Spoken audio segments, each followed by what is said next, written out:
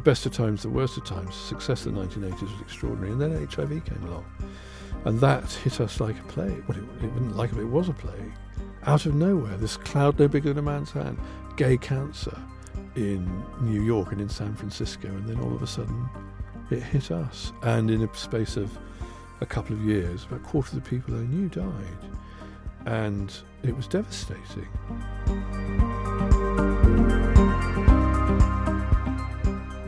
Hello and welcome to Confessions. My name's Giles Fraser, and this is the podcast where we meet interesting and well-known people and try and drill down into their core beliefs and try and work out what it is that's going on with them. And today I have, I suppose I would say my friend, because he is, Reverend Richard Coles. This is going to be a very vicarly one, I think, today. Richard, welcome, my friend. Hello, Giles. Very nice to see you, dear and boy. And you. So what we do here is the first thing we do is I ask you about, I guess, where you come from and your family and your background and all those sorts of things. So paint me a picture of home for you.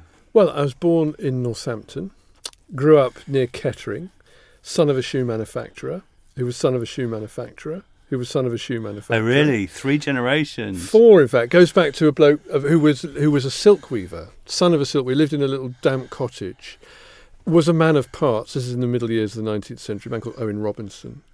Became a clock repairer, then a clockmaker. Then he started the Champion Works in Kettering, and he invented the Christmas cracker making machine. And from that, he went on to invent a whole load of machinery that mechanised shoe production.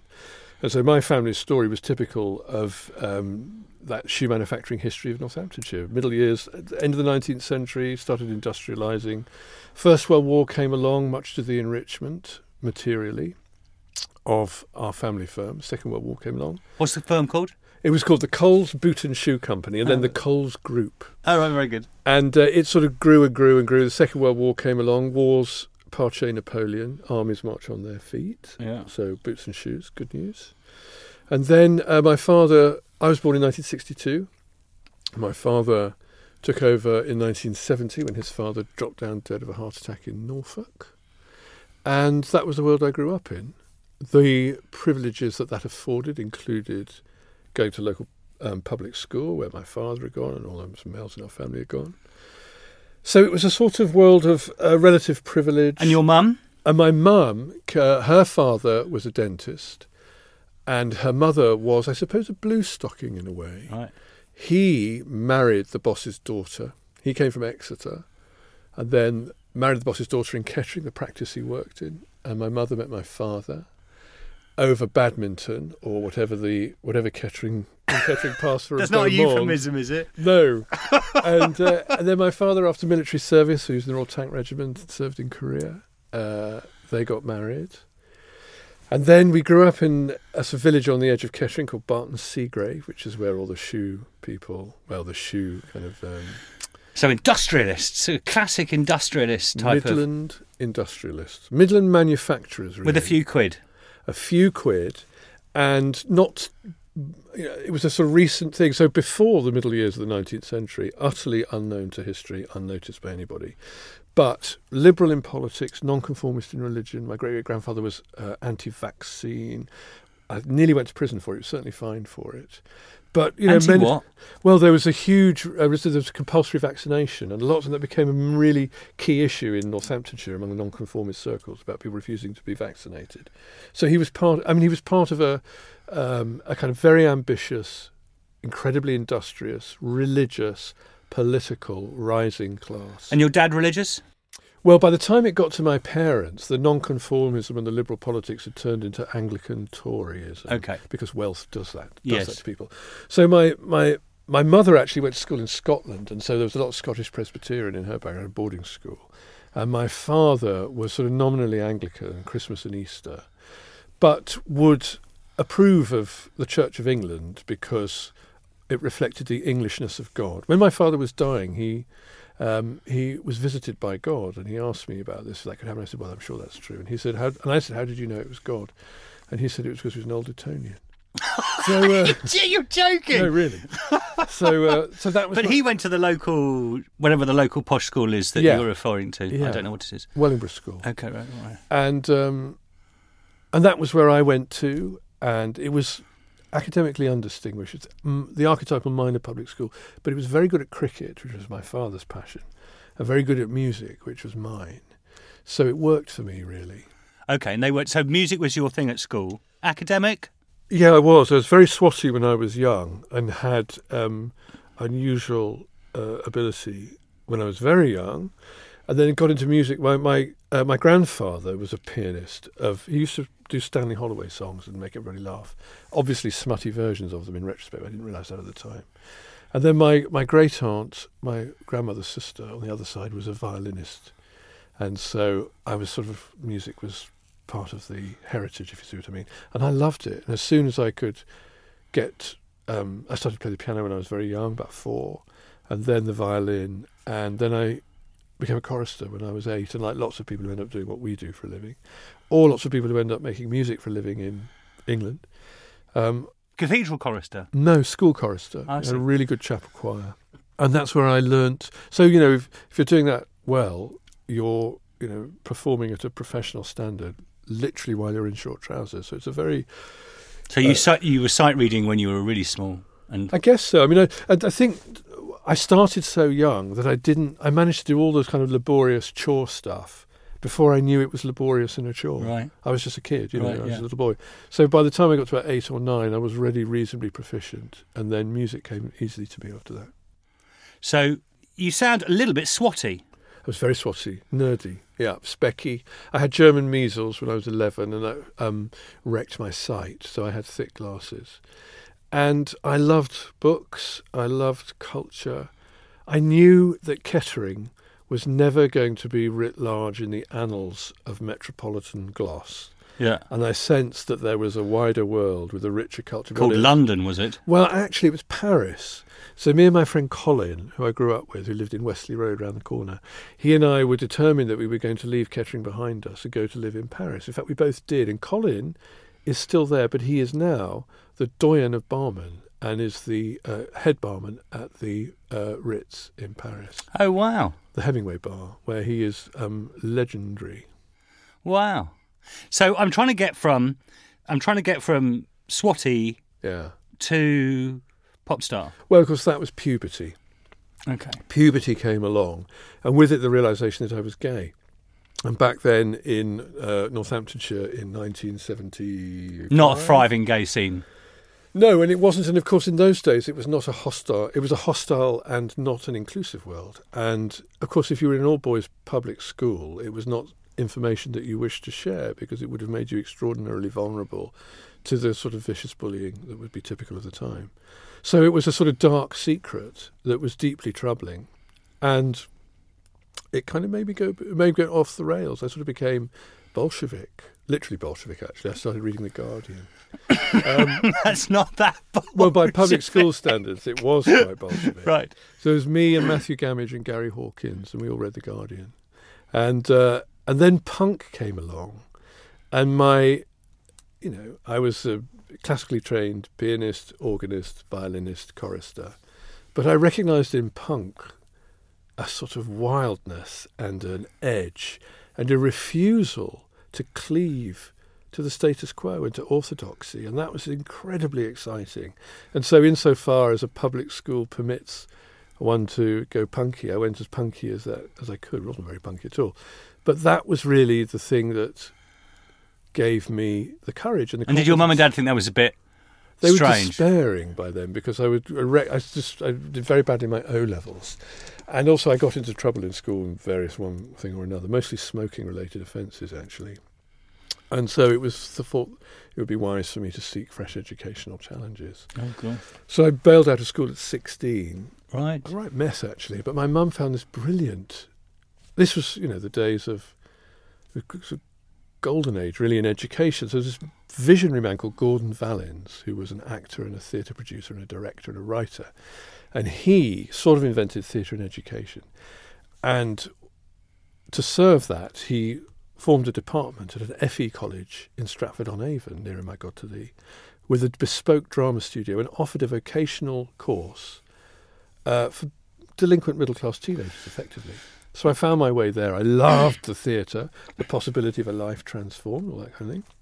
So I went off to Stratford-on-Avon and spread my wings a little bit and took my first faltering steps into the gay identity that... First kiss? Well, that was earlier, but I'm afraid I'll have to... You could be tight-lipped about it, but it would... No, first kiss came earlier, actually. There was some rudimentary experiments of that nature when I was probably a young teenager at school, but I will spare the blushes of those cabinet ministers who might be listening to this and quaking in their shoes. But no, that was what I first got in Stratford-on-Avon was that there was an identity that could be lived. Yeah. But I knew that it was really London for me, and I was hopelessly romantically attached to people who couldn't be romantically attached back, which was a bore for them, for me. So I realised London was the place, and I couldn't. The pretext to get there was quite. I'm quite, you know me, I'm quite a conventional, timid person by nature. Yeah. But it was simply a necessity. My kind of mongrel sexuality obliged me to find a new world to live in. So I got run over. I was on my new bike. I was 18, just after my birthday. And I got run over on the way to college. And the result of that was criminal injuries compensation. 2,000 quid. I was 18. It was 1980. To London I went. I see. And Found a flat. Really and then presumably the gay scene is full part of London experience. Well, yeah, an interesting timing. You know what these timing is. I mean, two things. One was that London in those days was much more accessible to poor young people than it is now. So you could come to London, you could get hard-to-let council property in Zone 1 or Zone 2, as we call it now. You could squat, you could get cheap rentals, and that's what I did. A flat over a TV repair shop in King's Cross, Caledonian Road, where it hits Pentonville Road, not a salubrious part of town. Enterprising in its own way, a little wake up for a middle-class boy from the Midlands. So that was a point of entry. But also the gay scene had come along and had opened up space where you could do that. Pubs, clubs, bars, a bookshop, Gay's the Word Bookshop. That's not that far from King's Cross. No, and it was a place where they had a coffee shop there so you could meet. And that's where I met Jimmy Somerville, like me, a gay runaway, although in his case from a very tough working-class sectarian background in Glasgow. And that was great because being gay was a real commonwealth then. So people from radically different backgrounds like me and Jimmy couldn't have been more different. And I don't suppose our paths would have crossed particularly had it not been... Very different personalities, you two. Well, yeah, and that was our strength and also our problem, as it were. But the gay scene then really was a commonwealth because of this shared identity that was so formative. And at the same time, that being something that put you into opposition and conflict with the world. It was an age of homosexuality was criminalised. So we had a real fight on our hands. And also, what was different between us and the first generation of gay lib was punk. The music, but also the manners, radicalised us, changed us, and gave us some energy and some fierceness and some teeth. And that, I think... So who were your bands? The Clash or the... Was it that sort of thing? Well, it was all sorts of bands, really. I mean, I suppose everyone listened to the Jam and the Clash and all that kind of thing. But it was interesting stuff that Factory Records would do. Bands like the Derussy Column, New Order, all that kind of stuff. That was sort of opening up new territory. And that was really the world that created a space in which we could do our thing, arm ourselves for the fight. And it really was a fight in those days. So what was your first band then? Well, my first band was at school. It was a punk band at school called Xerox, because we copied everything. And then that became the Vols, and I played keyboards in the Vols with my brother on bass and various other people. And then I was in a band called Two People for a while, which was a band signed to Polydor when I first came to London, because I was a handy musician, and I played keyboards and I played saxophone by then too. So I was beginning to kind of work at that. And then Bronski Beat happened. And Jimmy Somerville just happened to be the most brilliantly talented singer of his generation. And dancer. Oh, well, the whole package. Extraordinary really. Energy. Yeah. And like Jimmy, who had sort of, he grew up a small, red-headed, put-upon gay boy in a tenement in Mary Hill. For him, life was survival, and he worked out how to survive. And he was fearless, brave, undimmed, undaunted, and incredibly exciting to be around, if not always easy. And I saw something in Jimmy, and I think he saw something in me, and we started working together on music. I went to play saxophone in Bronski Beat, and then Jimmy and I left and formed the Communards with the explicit aim of bringing down Margaret Thatcher by doing covers of 70s disco. Where is she now? Exactly right. Dear boy.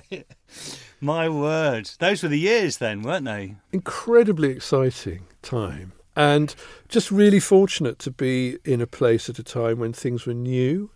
And there were lots of people who were very inspiring and visionary. And I was just very fortunate, really. And it took off. I mean, quite quickly, Bronski Beat took off, didn't it? Instantly. Yeah. Well, Jimmy's voice was so, you heard that voice and it was such a amazing effect on people. Yeah. No one had been an explicitly out gay band before, although Tom Robinson he Glad to himself be had gay. been, yeah. And so that was kind of a new thing. And it just caught the moment. Yeah. And I think people were very excited by Jimmy. It's haunting. It was extraordinary. He was an extraordinary presence. And the two of you together, I mean, I spent my life dancing to that sort of stuff. And you say in your, well, we probably met In Newcastle. in Rock Shots when I was probably... You were a go-go boy. Yeah, I was a go-go in gay clubs in Newcastle. Trotting that well-worn path to ordination in the Church of England. In Rock Shots. Yeah, I probably. remember Rock Shots. Good gig. I like Rock Shots. Yeah. And also, again, I think people sort of the oddness of me and Jimmy, me kind of, middle class, beaky, swatty, nerdy one, and him not that. And that sort of worked, I suppose. And our different sensibilities came together. And for a time, that worked very well. So I imagine this is like the success. I imagine this is really quite hedonistic time as well. Well, it was, but more for Jimmy than for me, because Jimmy never had to work for his brilliance. It was just total gift. And he never did anything he never practiced, he never had to look after it. He just lived his life, and out of that produced this sound that was vulnerable and powerful and strong and, extraordinary. Whereas I, mediocre musician, had to work very hard for the stuff I did. So that began to become a source of some resentment, because Jimmy rightly got all the attention. I began to wilt a little bit in his shadow, which I pretended not to mind, but I did mind. And also the things that made us interesting, our differences, fed into the stuff that kind of began to come between us. Like, understanding the world in a different sort of way. And that our shared commitment to winning gay rights was fine, but that wasn't the only thing about us. I was a middle-class boy, middle-class assumptions. He was a working-class boy, working-class assumptions. And that stuff began to get quite under the pressures of being in a pop band, which is extraordinarily pressured, although... Is that the touring? Is that the... Well, it's partly that. You're with each other all the time, you're touring a lot, you're under a lot of pressure because there are high expectations about what you do. But also it takes you out of your familiar world, which gives you your bearings, your values, your sense of yourself, into another world in which you basically spend a lot of time in an airport or on a bus or in a studio. And that can be quite impoverishing if what you're about is connected to stuff that's dynamic and new and emerging in the world. So you become... Also, it's an odd irony with us is that we were, a pop band that was dedicated to the overthrow of Thatcherism. Red Wedge. Well, we started that, one of the people who started that. But not only we were exemplars of Thatcherism. We were young, we were entrepreneurial, we came up with an idea, we took our product to market, we exported it abroad. No one benefited materially from the tax breaks of the 80s more than pop bands. So there was a certain irony, which became a very heavy irony, that we were, in fact, the opposite. And you made a few quid. We made a few quid, and of course that changes lots of things. Yeah. And it was the 80s when lots of people were making a few quid, and there was this big kind of churn of... I was living in Islington then, and I bought my house in Islington, end of terrace, Georgian house in Barnsbury Conservation Area. Wow, man. Before that was a thing. Wow. But you could see London changing in front of you. One side of the street was council tenants, often connected to the Adams family from Islington, who were kind of around the market and were connections to... Proper rogues. Some would say. Couldn't possibly comment. Then the other side, it was all gay men with kind of scruffy little dogs called Gladstone and Disraeli and Foggy and Bramble. So, God stuff is like... We haven't talked about God stuff. Is God stuff sort of very, very under the radar here, or is it... Oh, yeah. I mean, I, as soon as I was capable of thinking from the age of 8, I was absolutely certain that Christianity was a fiction, a fairy tale. and that nobody in their right mind could possibly cleave to this notion that we live in a kind of, that God existed. So I was absolutely clear about that, and I started the School Atheists Club in the chapel choir. You, right? With Matthew Gamage and Porky Hamblin, but I think like lots of people, I loved being in church, chapel, cathedral. Stuff there resonates; it doesn't resonate anywhere else. And there were people there who were, inspiring and interesting, and who lived life with a commitment to something which, even though it was obviously fanciful, they had some integrity about it. It's just come to me that ain't necessarily so. That was a Bronski Beat song. Was that a Bronski Beat song? Yeah, but you were a part of that as well, wasn't it? So that's a religious critique, isn't it? Yeah, a religious critique, I had plenty of that, no shortage of that. But what was interesting about me was a powerful, submerged, unacknowledged identification with it too. I remember being in New York. We were recording an album in New York. We were there for Christmas. And Mark Ashton, who was a remarkable man, if you've seen the film Pride, you'll know about him. He was an activist who ran the Young Communist League and was gay and was an amazing person. And he came from Northern Ireland. He and I, one Christmas Eve in New York, decided on impulse to go to midnight mass at St Patrick's, Fifth Avenue. So we turned up, but of course it was ticket only, St Patrick's Fifth Avenue. But a woman, elegant woman, who got out of a limousine and was dressed in furs. We were in 501s and DMs and Crombies. And she said, "Do you want to go?" And we went, "Yeah." And she said, "Well, you can have my tickets." So she gave us the tickets. Me and Mark ended up on the end of this row of basically the Kennedys, as far as I could tell, who were all very grand. But we went to midnight mass, and I was always checking in, if you see what I mean, seeing if it was as I remembered it. And like anyone formed in the Anglican choral tradition, the music, Giles, the hymns. They're the best theologians. The musicians are the theologians. In the Church of England, I think that's probably true. Yeah, I think in the church generally, actually, I think they're the great theologians. Bach's the great theologian. I mean, they're the people that really describe God more fully than anybody else can. And also that stuff, when it's in you, if it gets in you young, you never lose it. No. So that was there, kind of waiting to be activated. What really, of course, the best of times, the worst of times, the success of the 1980s was extraordinary. And then HIV came along. And that hit us like a plague. Well, it wasn't like it was a plague. Out of nowhere, this cloud no bigger than a man's hand. Gay cancer in New York and in San Francisco. And then all of a sudden, it hit us. And in a space of a couple of years, about a quarter of the people I knew died. And it was devastating. And I think it was really as that. It's interesting, you must do this, we talk to people at the end of their lives who maybe recall the war or some extraordinary traumatic experience in the past. And at the end of their lives, they're able to talk about it in a way. And I think now, 30 years after the AIDS crisis hit us, it's only just now talkable about. When it came along, it was so awful. You did what you had to do to survive it and endure it. And that was the thing that more than anything pushed me towards. Well, I walked into a church one day. I don't know why, impulse, and then I walked out again. And then I went into another one when I was in Scotland. I was in Edinburgh for the Edinburgh Festival, and I walked into St Mary's, Palmerston Place, the Anglican Cathedral there, and they were singing Evensong, and they were doing a setting, Stanford in B flat, that I'd sung when I was a chorister. And lovely. Well, something within me began to move, and then I went to see someone. I didn't want to be, and so I thought it was madness. So I went to a psychiatrist, and he said, "You need to see a priest," but I didn't know any priests. So I went to see a friend of mine, Sarah Maitland, who was married to a priest at that time, and she kind of pointed me towards a church and said, "You need to just go in and see what happens." And I did, and the minute I thought I'd gone in as a sort of sceptical spectator, but I wasn't. It was, I realised that this was... Was it partly somewhere that you could park the pain of all that was going on without... Not park the pain, yield the pain. Right.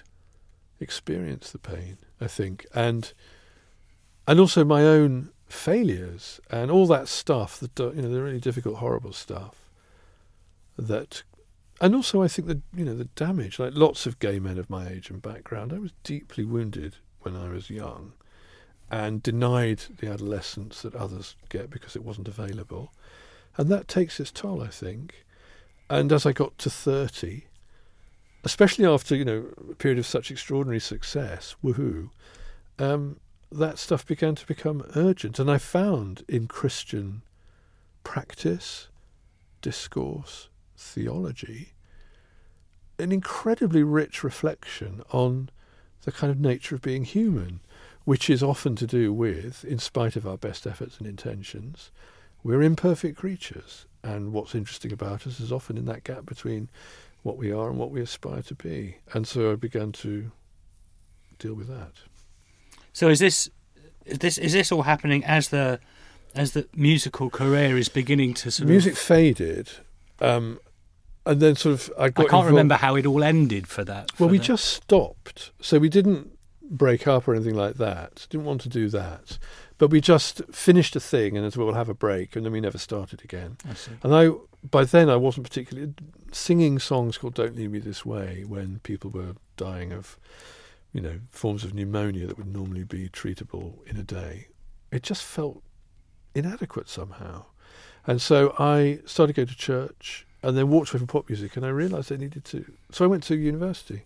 When I was 30, having not been to university before because I was too busy running away, and coming to London, I went to King's College London and did a theology degree because I realised that I had to really try to find my way into Christianity and its richness. And did all your previous mates, did they think this was betrayal? Did they think it was bonkers? Did they understand? Or I suppose some did, some didn't. But well, it came as a huge surprise to me. So God knows what it came to my friend. I mean, I didn't want to be a Christian. It was about as far from what I wanted to be as imaginable, because I wanted to be, the kind of hero of my own life and brave and bold and I wasn't. And so I was I trod very reluctantly into a church. But then, of course, when I got there, I realised that far from being hostile territory, it was my. But we have something in common here, because I converted in the library in King's College London. Really? Yeah, that was when I made the decision, as it were. Did you know that's what you were doing? I think I probably did, actually, because it was one of those things that I'd always had this as a sort of, people used to. I mean, it was not a million miles away from yours, except it wasn't the gay thing, but it was like there was lots of sort of nightclub exuberance and so forth. And everybody would say about me that, he's got this slightly weird hobby that he's sort of like, because I did philosophy and then I was reading lots of sort of quasi theology on the side. I never really went to church, but it was always there at the back of my head. And I started to read about it, and it was in the library, and I was sitting there, and I was suddenly. I sort of reading something was obviously having a powerful effect. I remember what it was. It was Wittgenstein, actually. But I have to do something about this. I actually have to do something. And actually, I got up and I went. I need to find a priest. I need to find out how to become a priest. That was my first thought. And I went to the dean, who was Reggie Askew. Yes, and I said, I think I want to become a priest. He goes, where do you go to church? I said, I don't. He said, okay, well, first things first. And that was the beginning of the conversation. But it was there. But Wittgenstein can have that effect on people. Isn't there a thing about that? I mean, I was talking to someone the other day who was a philosopher, Oxford philosopher, who was doing his postdoctoral studies on Wittgenstein in Germany, and just all of a sudden realised that the life of action, not the life of the mind, was for him. So he joined the Royal Marines. Well, Wittgenstein did actually say to some of his students, it's about the doing. Yeah. There was a big thing. And in fact, I was in King's College because the person who was there was a student of Wittgenstein called Norman Malcolm. And Norman Malcolm, he was a famous Wittgensteinian philosopher, and he had little sort of acolytes. And it was the nearest thing to Bible study I've ever done before, really. And we used to go through the philosophical investigations line by line by line. And there were about 5 or 6 of us who used to close reading. We used to sort of sit round Norman Malcolm's feet. So it was a dress. Anyway, that's what we have that in common as well, my friend. Well, King's had a huge impact on me, partly because I met brilliant people who were exciting and who opened up to me, partly because I discovered that I was actually quite more intellectually able than I kind of thought, because I'd been away from that for such a long time. You're quite self-deprecating about that, but you're very clever. I'm not really. Yes, you are. You're just self-deprecating about it, but you're very clever.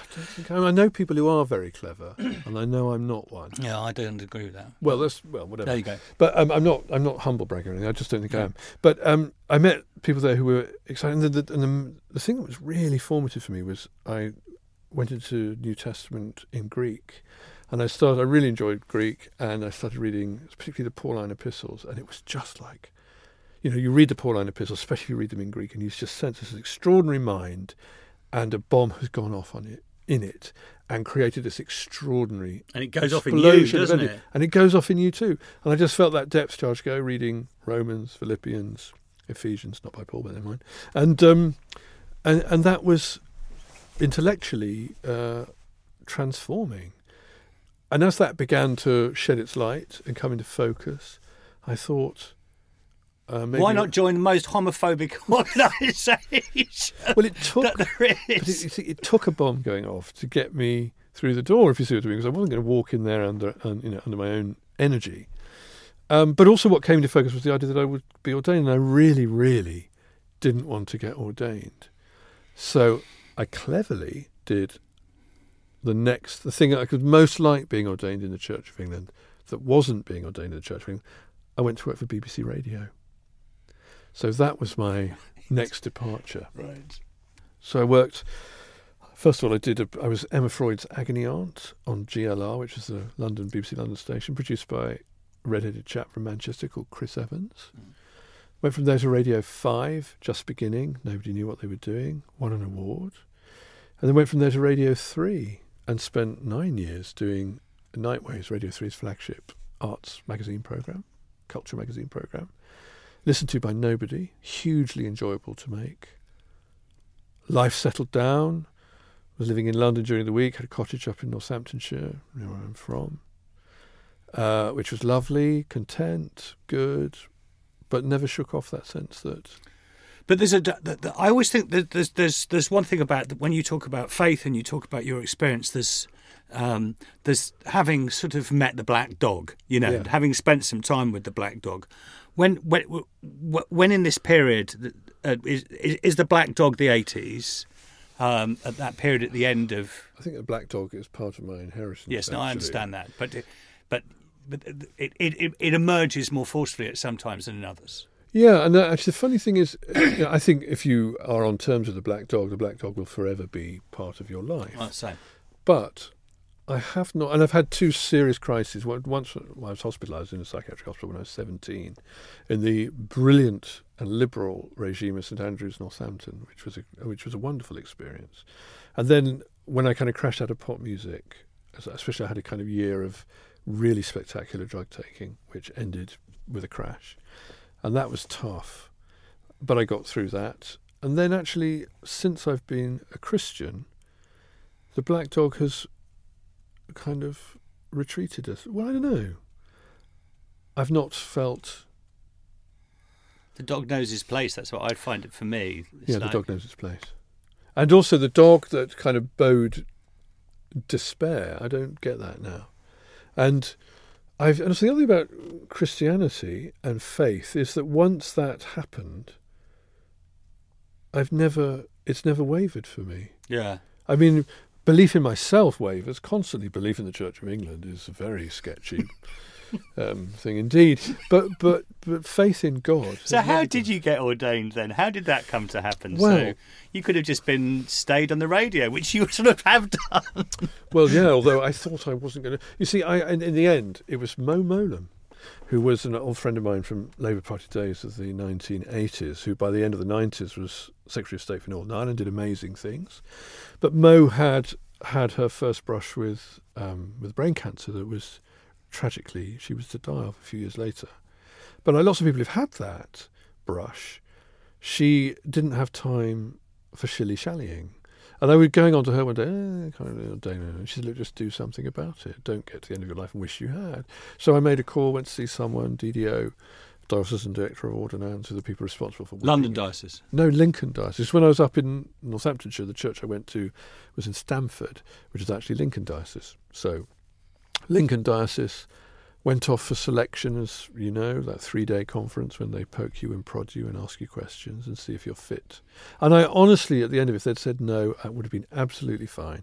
But they said yes. So I kind of shook the dust. So this is, I'm going to press on the homophobia stuff, because is this before the church, it becomes a sort of culture wars type of issue? We're just before then, aren't we? Just before then. Yeah. And there was...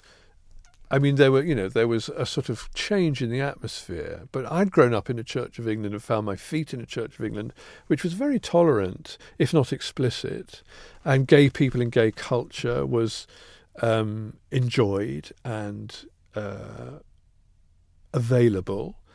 And that was before it sort of course, once it became explicit, then that changed things and also brought us into conflict with people who would find that not a thinkable, doable. Tony Higton type of era and all of those, and then you go into that sort of... Yeah, I mean, I wouldn't want to sort of personalise it. No, I'm just trying to describe the era. But what happened, I mean, basically what came out that was different was that what it really came down to was an argument over authority, sexuality being an endlessly complex thing. But the argument was people on the evangelical wing of the Church of England, which was then bold and in the ascendant or becoming so, believed that the Bible and a particular reading of the Bible, what we would call a conservative reading of the Bible, was very clear about the moral status of homosexuality, not acceptable. Those of us like me, particularly who've been through New Testament textual criticism, had a different view of the Bible and its authority, not rejecting it. So all that Greek came in quite handy. Well, yes, because if you start looking at the Bible in that kind of way, what you see is that it is a work of literature that has evolved, and it betrays... It's not a book, it's a library, and it's a library reflecting a very complex story, which is of the human interaction with the experience of God. So it's by no means to dismiss its authority. It's just to say that we owe it our best reading. And within that best reading, you realise that it's more ambiguous than we think. And the idea that you can read it as you might a handbook for how to live your life is only partially true. It's too complex a work for that. Taking it literally is not taking it seriously. No, I think it's much truer than that, actually. And because it's true to the depth and range of human experience. And so I began to see in that if you want to use the Bible as a kind of proof text for outlawing what was plainly obvious to me, homosexuality is just a variation on the universal human theme of sexuality, and in no means, I'm just morally neutral. Yeah. And also I'd seen the extraordinary grace and holiness of the lives of gay people, and saw that there was nothing in that which could... Anyone who engaged with that seriously could think there was anything in that wasn't entirely... consistent with the light and grace of the gospel. So I had no doubt about that. Yeah, same. And, with that, that's... So it's never really been a problem for me, if you see what I mean. Yeah. I've never felt I've had authority is a different matter, how authority intersects with it. Yeah, but I've never... Reconciling my sexuality with my faith has never been a problem. No. Reconciling my sinfulness with faith... Well, that's another story. But that's not what it's there with for. Sexuality. Exactly. But it's not... Homosexuality is not sinful. No. But in terms of how the authorities deal with you, because you're out, because you're clearly out, and one of the most probably the most high-profile gay person that's become a priest in recent years, Richard. Well, the one we know about, anyway. Yes, that's exactly right.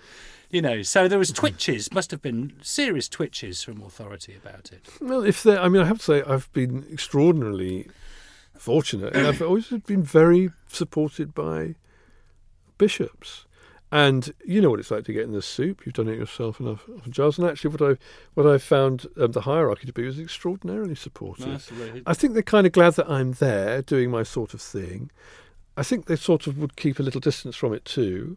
I'm conscious that with my kind of weirdly wide reach, because of my media stuff and the peculiarities of my CV, I have a sort of, perhaps an influence which exceeds my accountability. Yeah. And that's an interesting one. Yes. So I try to, the other thing about it is I'm a parish priest. Yeah. And who I am as a priest and as a Christian is really rooted in that. That's absolutely crucially important to me. So I am accountable to my parish, I'm accountable to my parishioners, I'm accountable to my community, and also hierarchy bishops and all that kind of thing. So there is accountability. And there's a very strong pastoral side to you, and that pastoral side not only comes out through your parish and the work in your parish, but I think it also comes out with the way you engage people on the radio. Well, I'd like to think so. I'd like to think that they're not discontinuous. I mean, it's different on the radio. What, you have 7 minutes, and Yes, then but in a pastoral encounter you have whatever it takes. Yes. But I like the idea of eliciting from people their story, and to do that in a way which is, So you serve your curacy in Lincoln. the Brexit heartland Boston. of Boston, the Yeah. most Brexity town in the country, isn't it? Or one of them, certainly. It is. I got the highest vote turnout for Brexit. Yeah. Yeah. And that came as no surprise because anyone who'd lived in Boston knew that the enormous tensions there, because because Boston's an agricultural town, and in the past has always got seasonal labour in to come and pick. There was often travellers in the past, Portuguese people, and then with EU accession, of course, then it was Poland, and then the Romania, Bulgaria, wherever, and a huge number of non-English speaking foreign nationals arrived in town at the same time, and it caused all kinds of problems. And in that, you could see a sort of prefigured some of the issues that beset us today. But what I saw, which I think I saw before lots of the friends of mine who were living and working in places like London, was a white working class community that felt suddenly strange in a town that was no longer familiar, that was no longer theirs, and felt that they were not represented politically, and felt that they were, for that, often derided and scorned and overlooked and not taken seriously. And I can remember seeing that tip into an electoral change and thinking, if the main parties want to be able to engage with this constituency of people, they need to get their act together. And they don't think they really did get their act together. And I think that, has been a hugely... you can't really overstate the significance of that, particularly in where we are now. And you're preaching into that when you start doing all that preaching stuff. I mean, preaching my parish now has got... My MP is Peter Bone, and my parish is very high. I was talking to a member of our Conservative Association recently who surprised me by saying that it wouldn't be surprising to him if every single member had voted for the Brexit Party in the European elections. So if you want to know how that part of England that feels most strongly that Brexit is overdue and urgently necessary, well, you can come to my parish and you'll find out. But you know about this, Giles, because I think you plug into that too. Well, I do a bit. And my parents live about 3 or 4 miles away from, or maybe a bit more than that, away from where you are. So I know your part of the world well. And the difference between you and me is that I'm a Remainer, and always have been. But unlike a lot of my friends, when the vote happened, I thought, and I still think now, that has to be delivered. Because if we don't deliver it, and I wish we didn't, but a voter's vote, I think it sends a message to anybody else saying, if you had no need to seek democratic legitimacy for whatever it is you want to achieve politically. And I don't want to live in a world in which democracy is treated so lightly. And I get the argument, situations change and democracy is not a given moment, but it's a change and evolving thing. I get all that, but I've never found anyone explain that to me in a way which hasn't answered the question, what do you say to the people who voted to leave the European Union and we're not going to do it?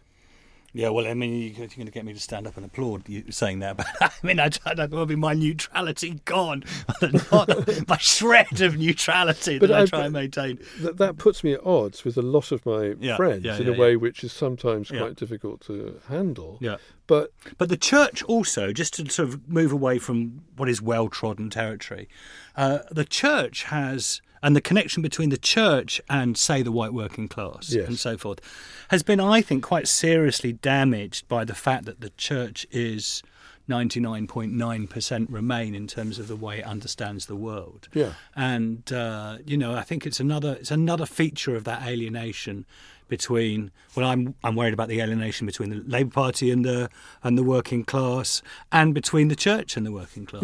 Yeah. And I think... And that's particularly egregious in our case because we should know better because we're there. And one of the things I love and feel most passionately about the Church of England is that it is everywhere, has a presence everywhere. And if we keep our ear close to what people are saying and thinking and doing, we should be able to know better than most people where we are. I was surprised, I have to say, when I woke up. Only 2 big surprises of recent years: putting on the radio, Trump won. Putting on the radio, the Brexit won. I didn't expect it to come, but I wasn't entirely surprised because I was in a place where I could see that rising and coming.